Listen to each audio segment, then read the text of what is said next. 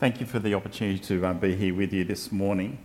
Did you notice in that first reading, I hadn't noticed before because we sang the song at the start of the service about coming running to God, how the nations are going to be running to him as well. Well, I thought that was interesting, imagining nations running to God. Let's pray. O Lord, may the words of my mouth, the meditation of my heart, be acceptable in your sight, our rock and our Redeemer. Amen. Well, do you ever feel tired, weary, worn out? Rob, you've heard this sermon. He was here at 8. Have you ever felt like that? When was the last time you felt that way? This morning? Last week? I was hoping maybe we'd start a little bit further back. Last week, this morning, do you feel that right now? I certainly feel that as well right now. And our Old Testament reading in Isaiah 55, it put its finger on some of our longings, didn't it? It started off by saying, if you're thirsty, come to me. Come to the waters, rather. If you have no money, come buy wine and milk without money, without cost. In other words, come, be satisfied. It goes on to say, don't spend your money on what is not bread. Don't spend your labour on what does not satisfy. You see, the Bible here and many other places, it's really accurately describing our human condition. We thirst, we hunger, we yearn for something more. We have a longing for love, a longing for intimacy that truly satisfies, that really goes, Well, this morning, I want to look at a Bible passage that is, I'm sure, really, really familiar to you all. And it's one, I've chosen it because Paul said you could preach on anything you like, so that's always very dangerous. But it's one that speaks to our human hearts. And I suppose I chose it partly for myself because I'm feeling tired and weary. And sometimes I chat to Paul, he's feeling tired and weary. And where do we find that strength? Where do we find that energy? Where do we find that refreshment, to put it that way? So I want to dip into Matthew chapter 14, which tells the story of Jesus' miracle of the feeding of the 5,000. The feeding of the 5,000. That's a lot of people. But wait, there's more than 5,000, aren't there? We're told in the passage, it's 5,000 men. Did you notice that in verse 21? Not counting the women and children. So who knows how many was actually there? 8,000? 9,000, 10,000, 15,000, depending on how many kids have come out to that remote place. All we know is it's the feeding of the 5,000 plus. You know, I want you to get the pens out and put in the heading in your Bibles, the feeding of the 5,000 plus. Now, Google reliably told me before I came up here that the population of the Goulburn-Mulwary region, as forecast for 2023, anyone want to have a stab at it? Not up to 40,000, yes, yet. 33,000, you're in the right direction, 33,153. So I don't know, how accurate that is. Maybe it is around 40,000. But that's the population of all the folk around here, okay? Here we have a feeding of 5,000 plus, that may be 10,000 or more. And so we have a quarter, maybe a third of the population, up to a half of the population of this district at this miracle. That's a huge amount of people turning out not only to listen to Jesus.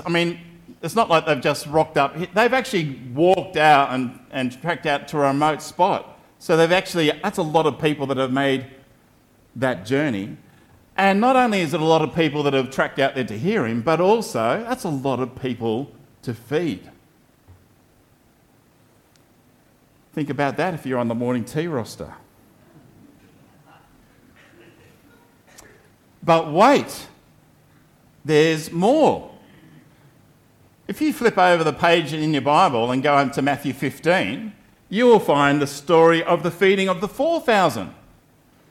Again, it's 4,000 men, but wait, there's more. There's women and children there as well, so it's 4,000 plus. Now, I'm happy to chat to anyone about this afterwards. I'm absolutely 100% sure that Matthew is not that stupid that he's telling the same story twice within one side of the piece of papyri to the other. Okay? There are significant differences. And we know this from elsewhere, that Jesus often repeats miracles. And sometimes he will repeat things that are particularly pertinent and significant. There's something very profound going on in these miracles. The feeding of the 5,000, the feeding of the 4,000, turning heaps of water into wine. There are all these kind of similar miracles. But wait, there's more. I don't have any free sets of steak knives, sorry about that. Do you know that the feeding of the 5,000 is the only miracle of Jesus that is recorded in all four Gospels? Matthew, Mark, Luke, and John. It is, of all the miracles, it's the only one that appears 4 times. Now, of course, I'm excluding the miracle of Jesus' death and resurrection. But of all the miracles, it's the only one. Something significant is going on. Well, in a nutshell, this is where we're heading this morning. This is why I think this miracle is so important. It tells us at least 3 truths. Every sermon's got to have 3 points, apparently. That's what I got told. That's what Ross told me ages ago, Ross Hathaway. First one is the truth of our human condition. So this miracle will tell us something about the truth of our human condition. It also will tell us about the truth of God's compassion. And finally, it also tells us about the truth of Jesus' ability to satisfy our hunger. So it's going to tell us about our human condition, it's going to tell us about God's compassion, and also Jesus' ability to satisfy. So let's think about the first bit, about our human condition. What does it mean to be human? What's it like? Well, think about this carefully. This is stating the bleeding obvious. My daily hunger tells you something about yourself. Your hunger that you feel all the time tells you something about yourself. What does it tell you? Well, obviously it tells you they need to eat some food in order to survive. Duh. But it tells you more than that. It tells you that you need to be dependent on something that is outside of yourself. In other words, you're not like God. You're not a self-sustaining entity. You are dependent on something external to you. And if you don't have that, you wither and perish. It tells you that you are frail and fragile. It tells you that you have limitations, that you are finite, that you are mortal. Now, this is part of our human nature, our human condition, that you are a creature. You are not God. I know we're all thinking of some people who we've met who think they are, but we're not God. We hunger. We thirst.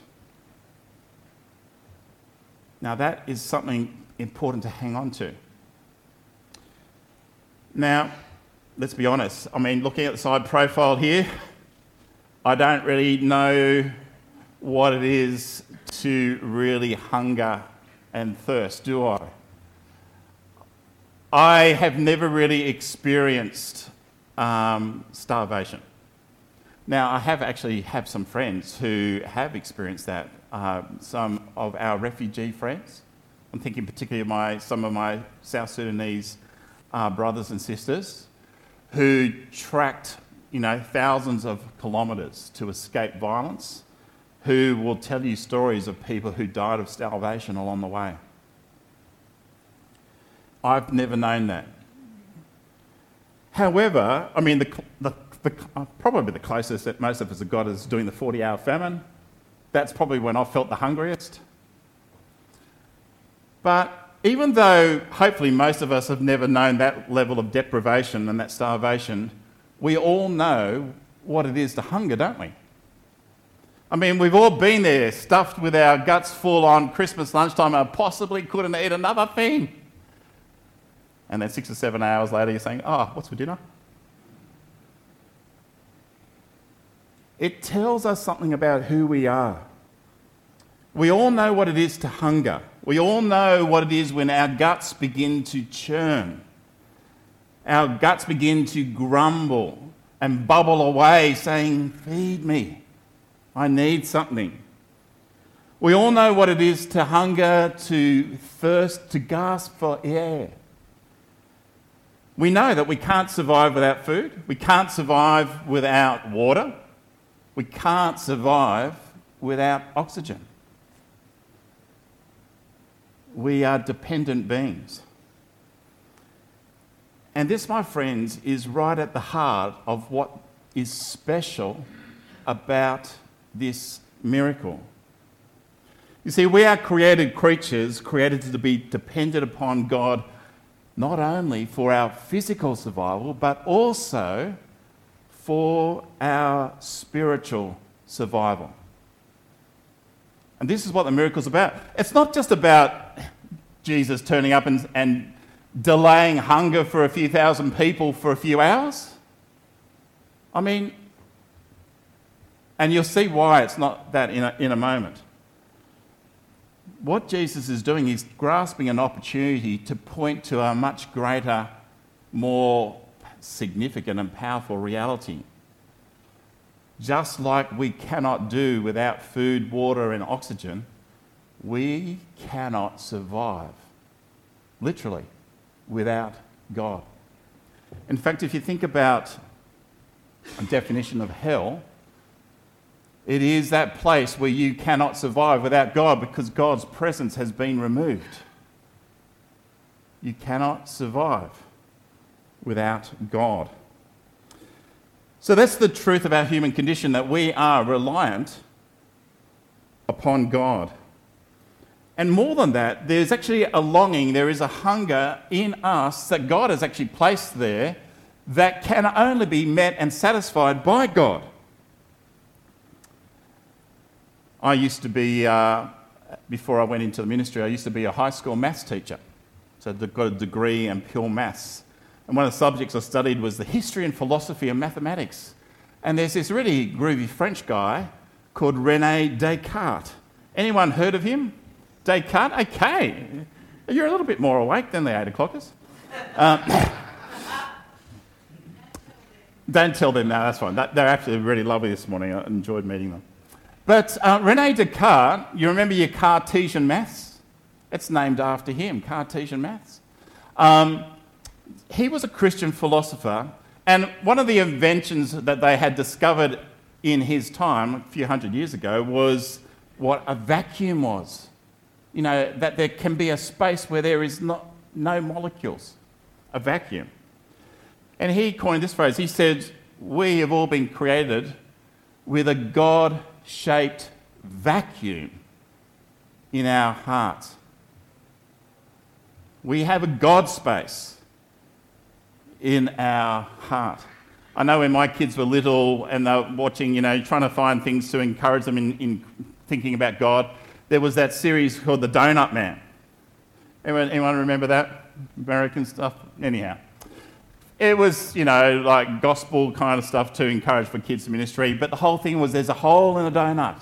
There's a God-shaped space in our hearts that only God can fill. And we have a yearning, a hunger that only God can satisfy. And here's the problem. We all go through our lives trying to fill that space that's meant for God with everything else that we can think of. And our lives go off track.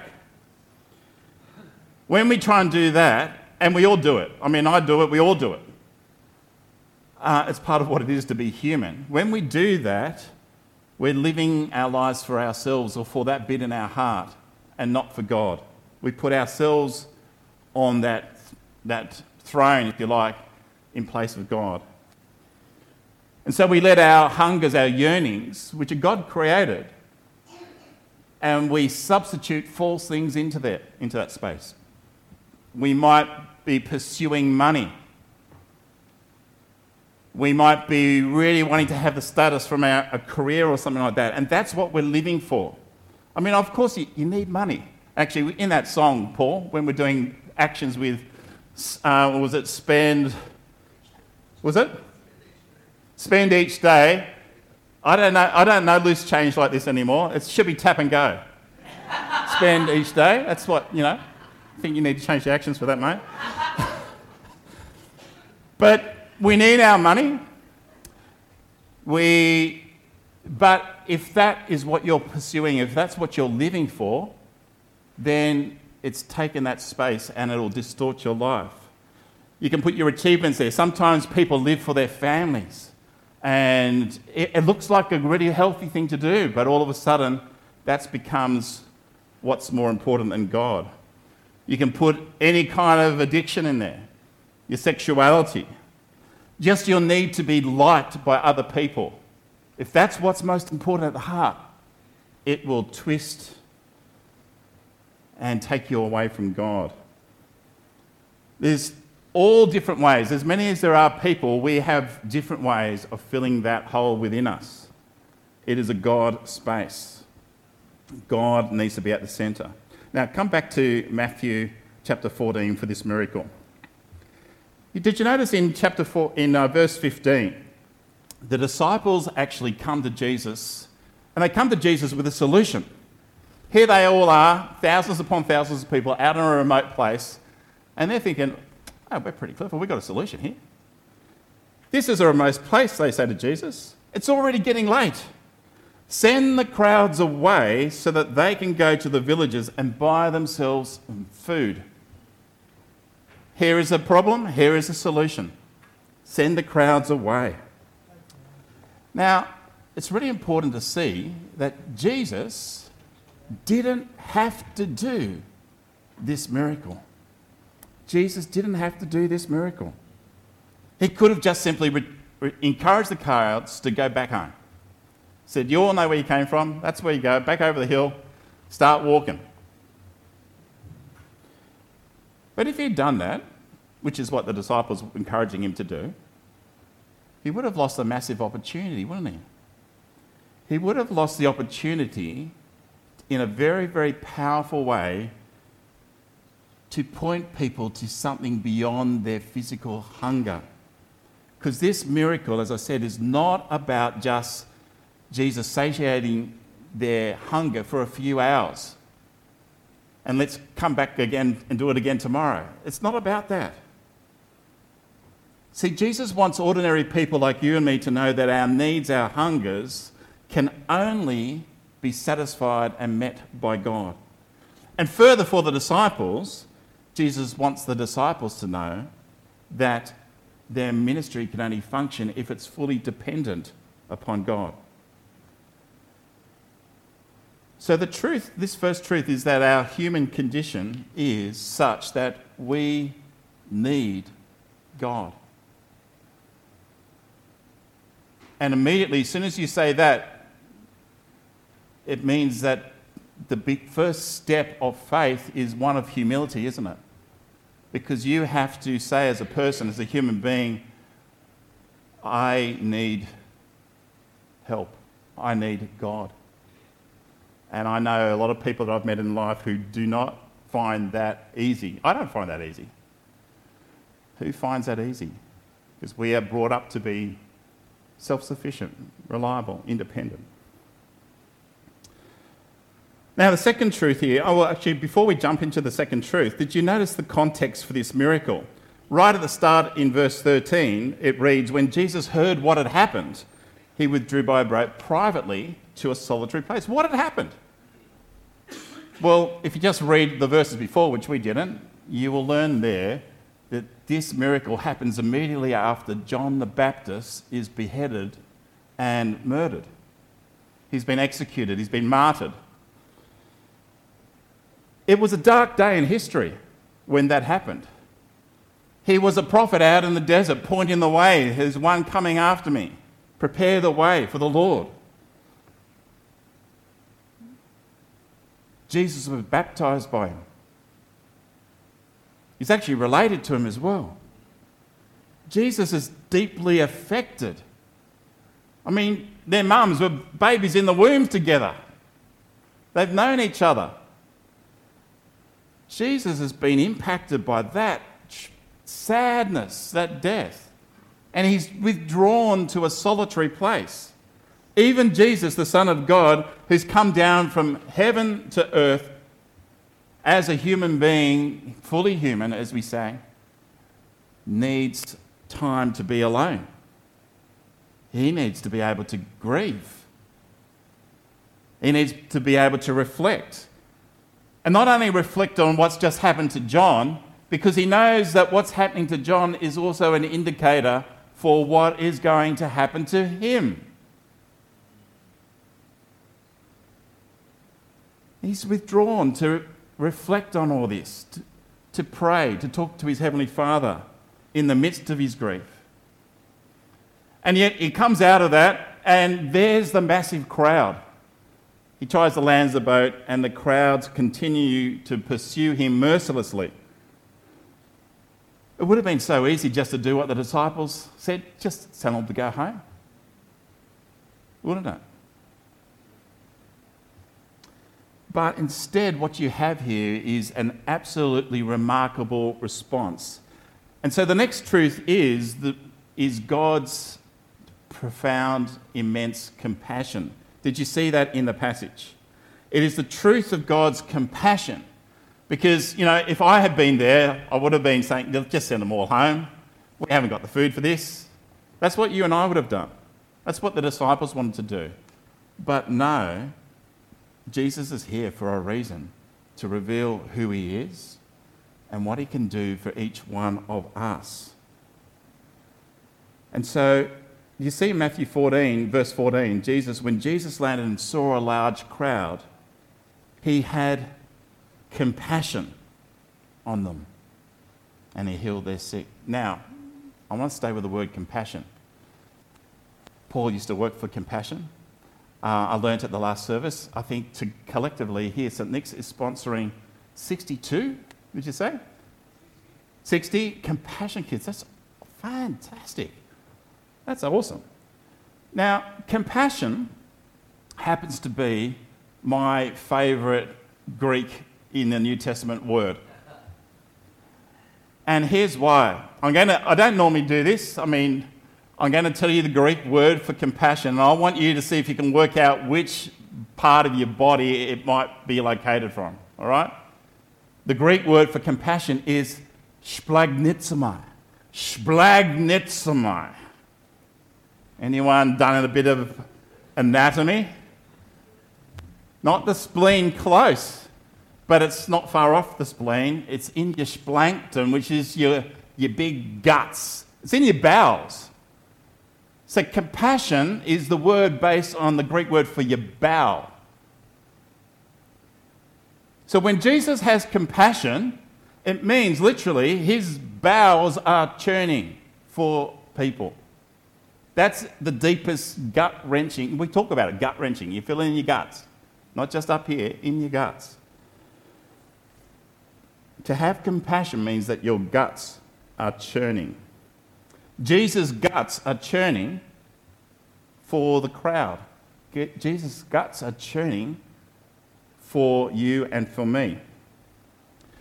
Now, in the beginning of creation, when God created everything and it was very good, we know that humanity's sin, something went profoundly wrong. And that hunger, that yearning, that longing that we have, that should have been for God, our Creator, it's become twisted. And instead, we fill that space with every selfish and sinful desire. That's who we are. And yet when Jesus looks on us in that messy, broken kind of state, his guts are churning for us. He knows what we've been made for. He knows that we've been created in the image of God. He loves us. It's so powerful. And here's actually Paul made this joke, so I'm only copying your rector. Here's the guts of the sermon. Right? Sorry. What? Thanks, Paul. No, it was a good dad joke. I love that. Good joke, thanks. Whilst the people's hunger, their guts are churning from their hunger, Jesus is looking with compassion and his guts are churning for us. See the juxtaposition?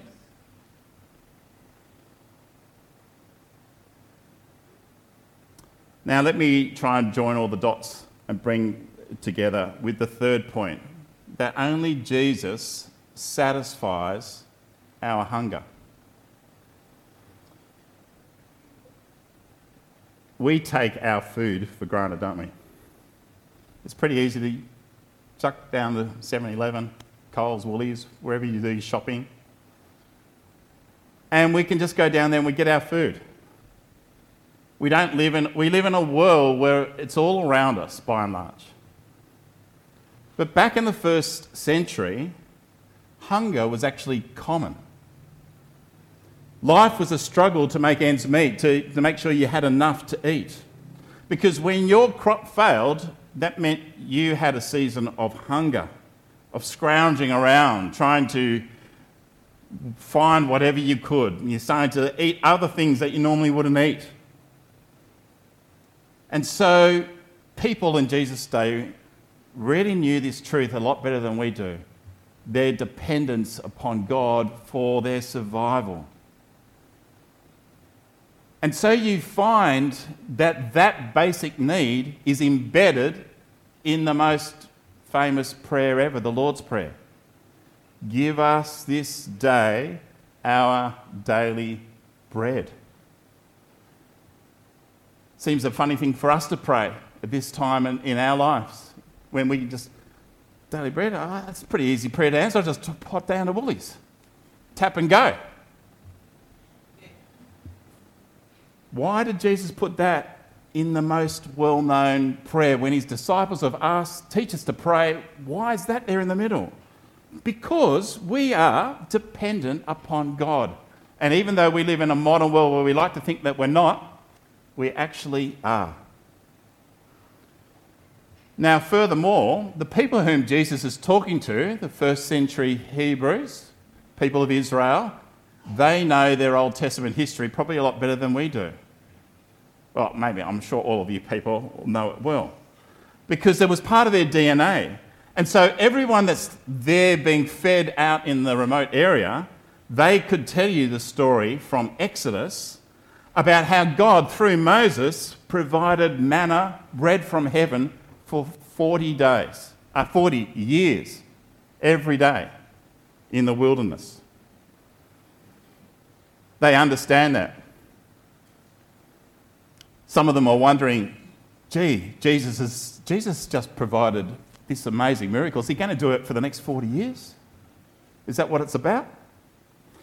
Well, as I said, this miracle of the feeding of the 5,000 is the only one that's in all four Gospels.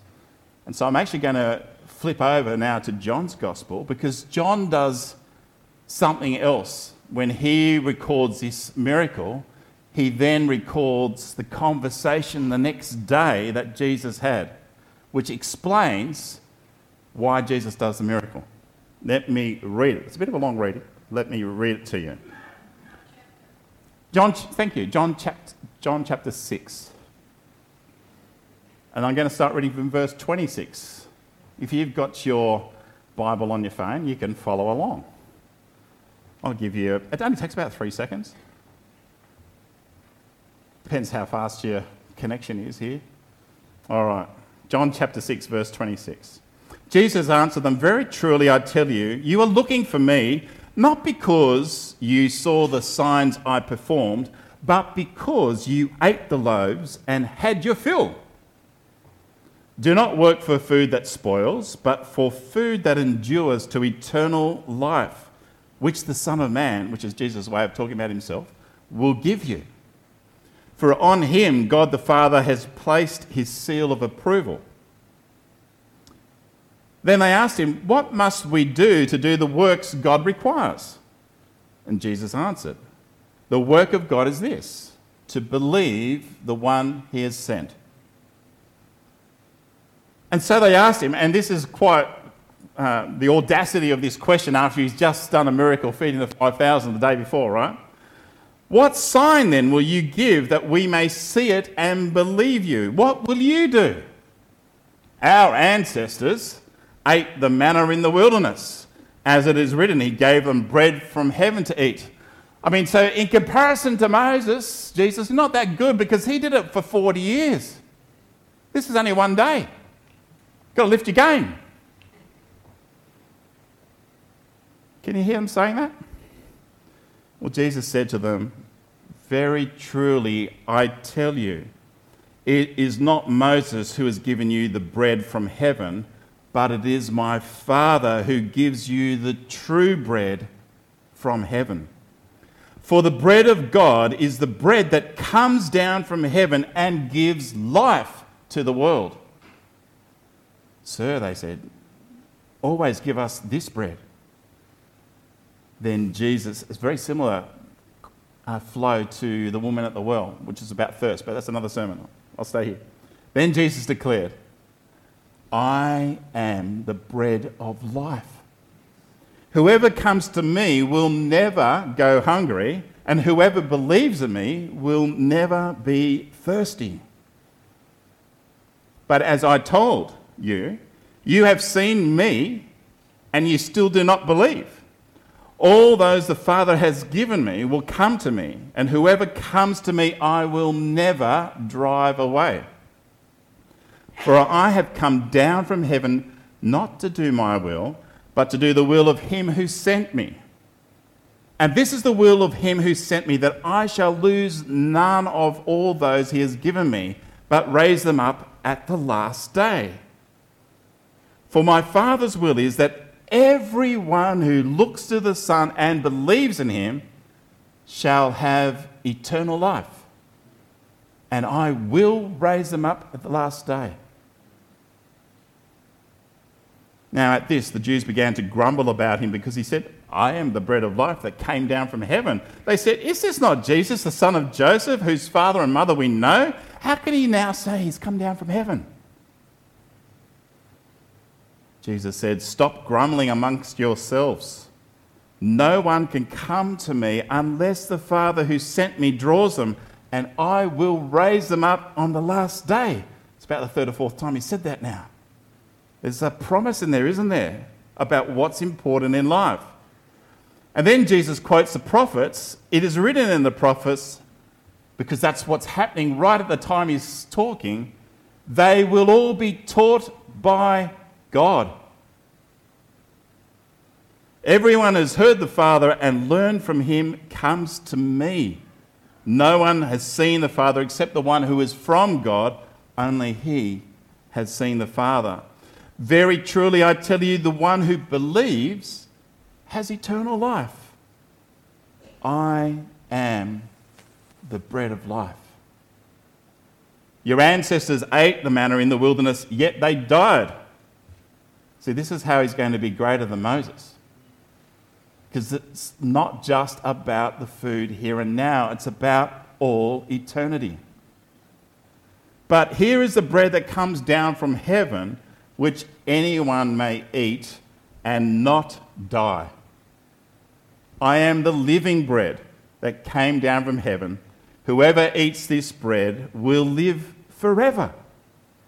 This bread is my flesh, which I will give for the life of the world. It's a long reading, I know, but I wanted to read it all because, friends, only Jesus can truly satisfy you. I'm not just talking about your hungers when you get hungry and you've got to stop at Macca's or whatever. I'm talking about the deepest, most innermost needs for your human being, for your survival, but also for eternity.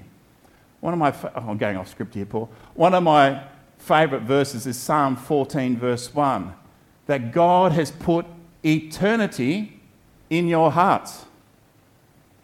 You've been created for eternity. This is the God space that only Jesus can satisfy. He truly satisfies your deepest hungers. Now, do you believe that? Oh, yes. Hallelujah. Oh, yes. Good. Next question. Does everyone you know who lives around you and your families know that you believe that? Or is it the best kept secret that you've ever kept in your life? See, the feeding of the 5,000 is just more than a miracle about having some fish and loaves, and I mean, it's an amazing miracle.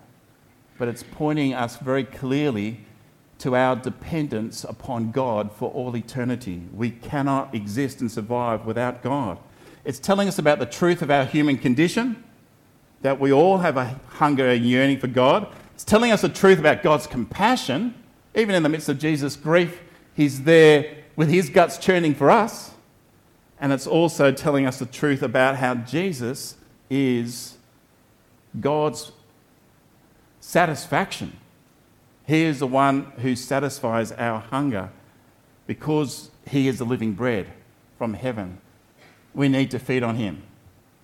Now, we do that when we have communion. That's a physical, tangible reminder. That's why Jesus did that on the night before he died, to point us in that same direction. Because it's all about what happens at his death on the cross, isn't it? Now, I want to finish just by highlighting a different connection in the passage. And it's the connection between us being fully satisfied in God and also us finding our rest, our renewal. Because at the start of the service I said, how many of you are feeling tired and weary? And you all said, yeah, I'm feeling like that right now. This is the connection.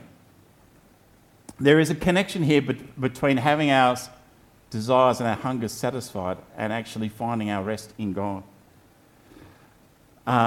We've got a few folks here who are from F5. Last Sunday, I was up in Goulburn and we closed down F5, and thank you to the folk here at St Nick's who came along and provided a lovely meal for that congregation as we closed them down. But one of the whole key idea when F5 was started was that it was built around the idea of refreshment, renewal, which is because it immediately taps into our human need and longing that we need that to be able to find our reconnection to God. Now, this story here of the feeding of 5,000, I don't know if you noticed it, but it's bookended by the same idea.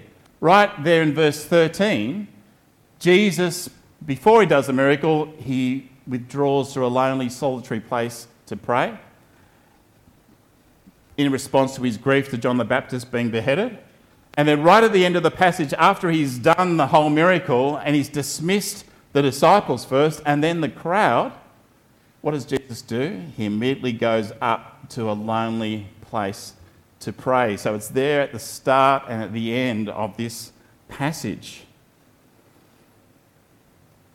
Jesus, who was the second Adam, the perfect, sinless one, is completely dependent upon the Father. Jesus himself finds his rest and restoration, his own refreshment from nurturing the prayerful relationship with God, by taking time out from the busyness of his ministry even, just to be with God, to pray, to listen. And I'm immediately thinking, if Jesus needs to do that, how much more do we all need to do that? Because Jesus, he's not down here on this planet as Superman. He's down here as one of us, a frail, limited human being. Jesus is exercising his dependence, his reliance upon his Heavenly Father. And so How is it that Jesus was able to walk into that crowd after feeling completely distraught by John the Baptist being beheaded? Because he's being restored and renewed by his heavenly Father. His compassion is being enabled by the Spirit living and working and dwelling within him as he's being renewed. He's able to do that in the midst of his grief, in the midst of the crowd clamouring around for him, baying for attention. But he's also, as we know, still has that same posture, that same attitude as he dies on the cross for us, as he bears the weight of our sin. Even in the midst when he is separated from the Father, my God, why have you forsaken me? As he bears the weight of our sin, his compassion is churning for us. He pours himself out completely for us so that we might be able to have our deepest thirsts and hungers met now and forever. Abundant life. So listen to Jesus' words as I finish. Because at the end, it's all about him and what he promises and what he can do for each and every one of us. Come to me, all you who are weary and burdened, and I will give you rest. I will raise you up on the last day. Come to me, all you who are parched and thirsty, for I am the living water. Come to me, all who are hungry, for I am the bread from heaven. I am the bread of life, says Jesus. Whoever comes to me will never go hungry, and whoever believes in me will never thirst. Let's pray.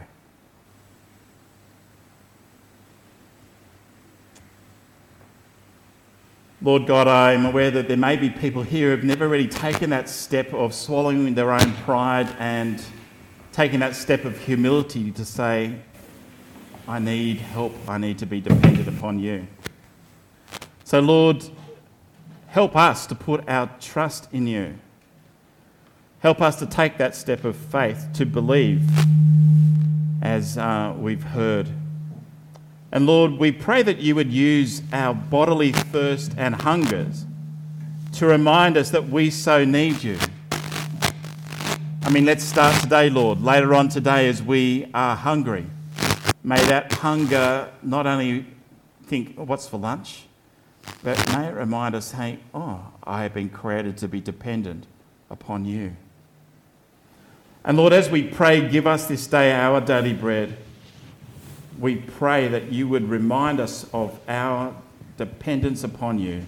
And so, Jesus, we pray, reveal yourself to us this morning and every day as living bread, for our hearts are restless until we find our rest in you.